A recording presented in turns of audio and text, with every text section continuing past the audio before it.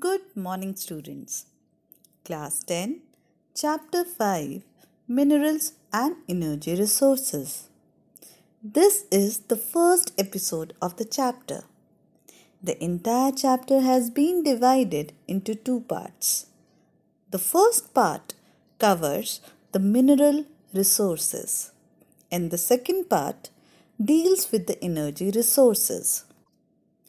This podcast will help you to understand the meaning of the term mineral, its importance, classification of minerals, and lastly, where are they found. The Earth's crust is made up of different minerals found in the rocks, and various metals are extracted from minerals by proper refinement. Now, let's move to the topic the importance of minerals. Minerals are an essential part of our lives. Almost everything we use, a tiny pin to a towering building or a ship, all are made from minerals. The railway lines, roads, and the various means of transportation, machineries are made from minerals. Even the food that we eat contains minerals. In all the stages of development, human beings have used minerals for their livelihood, for decoration, celebrating festivities, religious and ceremonial rites. They make our life comfortable and convenient. Minerals can be found in varied forms in nature, ranging from the hardest diamond to the softest talc. Rocks are combination of homogeneous substances. Let's define the term mineral. Mineral refers to a homogeneous naturally occurring substance with a definable internal structure, although over 2000 minerals have been identified. Only a few are available. Basically, two groups of people are interested in studying minerals.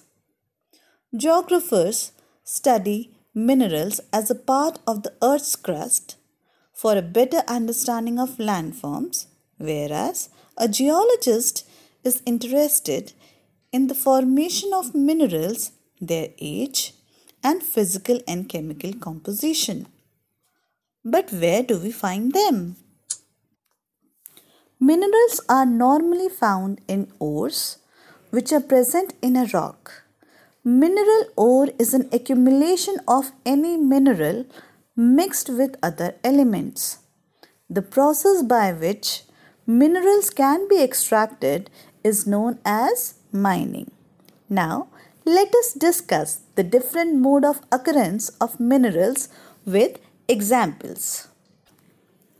Minerals generally occur in five forms.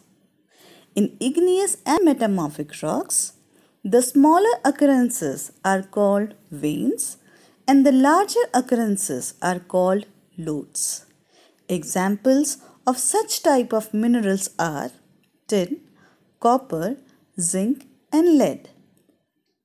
Whereas in sedimentary rocks, in these rocks, minerals occur in beds or layers. For example, coal, iron ore, gypsum, potash salt, and sodium salt are the minerals found in the sedimentary rocks. The third one is by decomposition of surface rocks. Decomposition of surface rocks and removal of soluble constituents leaves a residual mass of weathered material which contains ore. Bauxite is formed in this way. The fourth type is as alluvial deposits. These minerals are found in sands of valley floors and the base of the hills. These deposits are called placer deposits. Examples are gold, silver, tin, platinum, and so on. And lastly, we have in ocean water. Most of the minerals in ocean water are too widely diffused to be economic importance. But common salt, magnesium, and bromine are mainly derived from ocean waters. The fourth subtopic is the classification of minerals. Minerals can be broadly classified into three groups. First, metallic minerals, second, non-metallic minerals, and the third one, energy minerals. Metallic minerals are those minerals which contain a metal, for example, bauxite, whereas non-metallic minerals are those minerals which do not contain metals, for example, mica, salt, marble, and so on. Energy minerals are generally contain fossil fuels and nuclear minerals from which we can obtain energy for commercial purposes. Metallic minerals can be further subdivided into ferrous minerals, non-ferrous minerals, and precious metals. Metals which have iron in them are called ferrous minerals, for example, iron ore and manganese. Whereas non-ferrous minerals are those minerals which do not contain iron, for example, copper. Precious metals are those metals in which extraction cost is very high. That is why they are referred to as precious metals. For example, gold, silver, and platinum.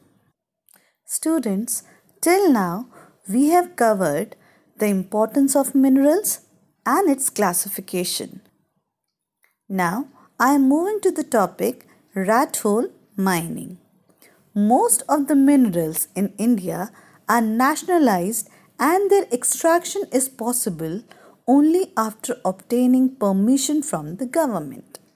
But in most of the tribal areas of the northeast India, minerals are owned by individuals or by communities.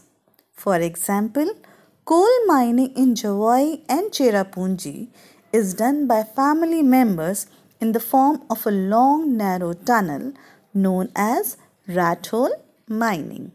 Thank you.